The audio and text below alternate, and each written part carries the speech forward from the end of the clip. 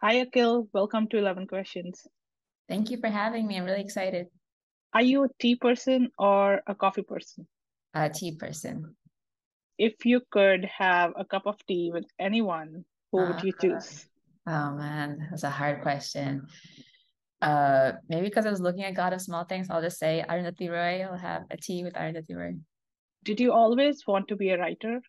No, I wanted to be a biologist or a zoologist. Interesting. Mm.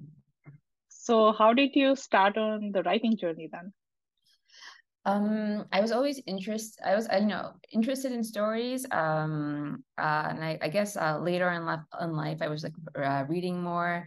I ended up studying like economics, film, but I took a creative writing class and I just like really loved it, and I just felt like this is the thing that I wanted to pursue and become better at.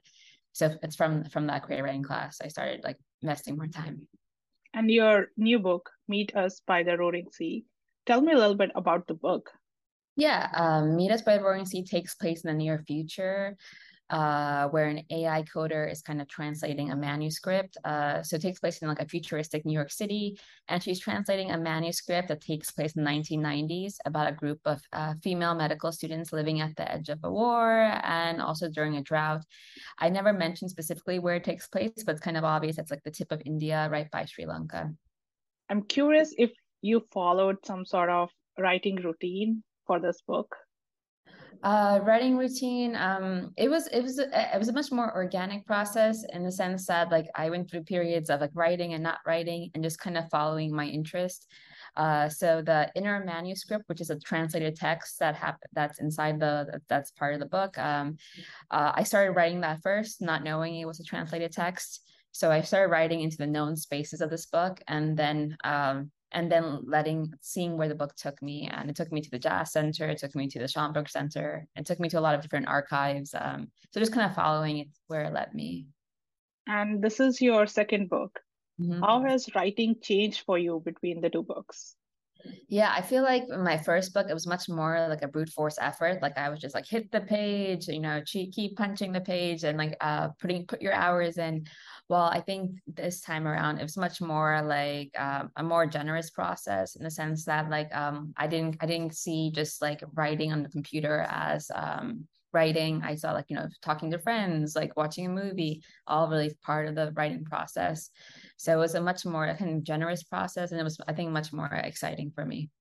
Is there anything that you find challenging in the life of a writer? I think like probably the biggest thing is probably like just like a navigating uncertainty. Like you don't know on both on the page, you don't know what's going to come next, which is both an exciting thing and it's also a fearful thing because you don't know. And same with everything, just even writing a book, you don't know what will happen to that book. You don't know if it will ever get published. You don't know what the there's not really like a clear path, so you have to kind of just like make that path and also be okay with not knowing and find excitement in not knowing in both writing and I guess in like the life process. Yeah. If someone out there wants to start writing, what advice would you give them? I think it's like a lot of like both like reading and just seeing what you like and also just trying it. There's so much hesitation just to start. So just start, even if it's like for 5 minutes, 10 minutes a day or something, just write something. And I think a lot of it's just getting over the fear of just approaching the page. That's really true. Starting is hard, The always. hardest part. It's the Not hardest just part. writing, even other projects, like you sit Everything. there, make it a big deal, and never get to it. You said that, yeah, that's everything. Beginning. If you were to be deserted on an island, Mhm. which three books would you take with you? Oh man, this is so hard. Three books. I don't even know. I think I would probably take some sort of survival book. It's like how to exist to something for like existence, something to like something really practical. I don't know what that book would be. Something practical. So something for some physical survival, like how to make a fire, how to eat, how to like break open things. So something like that, some sort of how-to guide. And then something.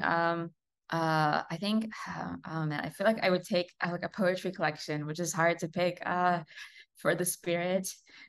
I like how this is the hardest question. There's like choose two books, other books, survival, poetry. I will just say Goddess Small Things again because I was just reading it, and then poetry, maybe something. I don't know, maybe I'll just take something by. Maybe I'll take some anthology, like 20th century poets, and just try to get some sort of anthology series. So you can get a lot of a lot of different voices, but definitely poetry, something of poetry to feed the spirit. If you were to pick one interesting life experience to share with us, what would you tell us today?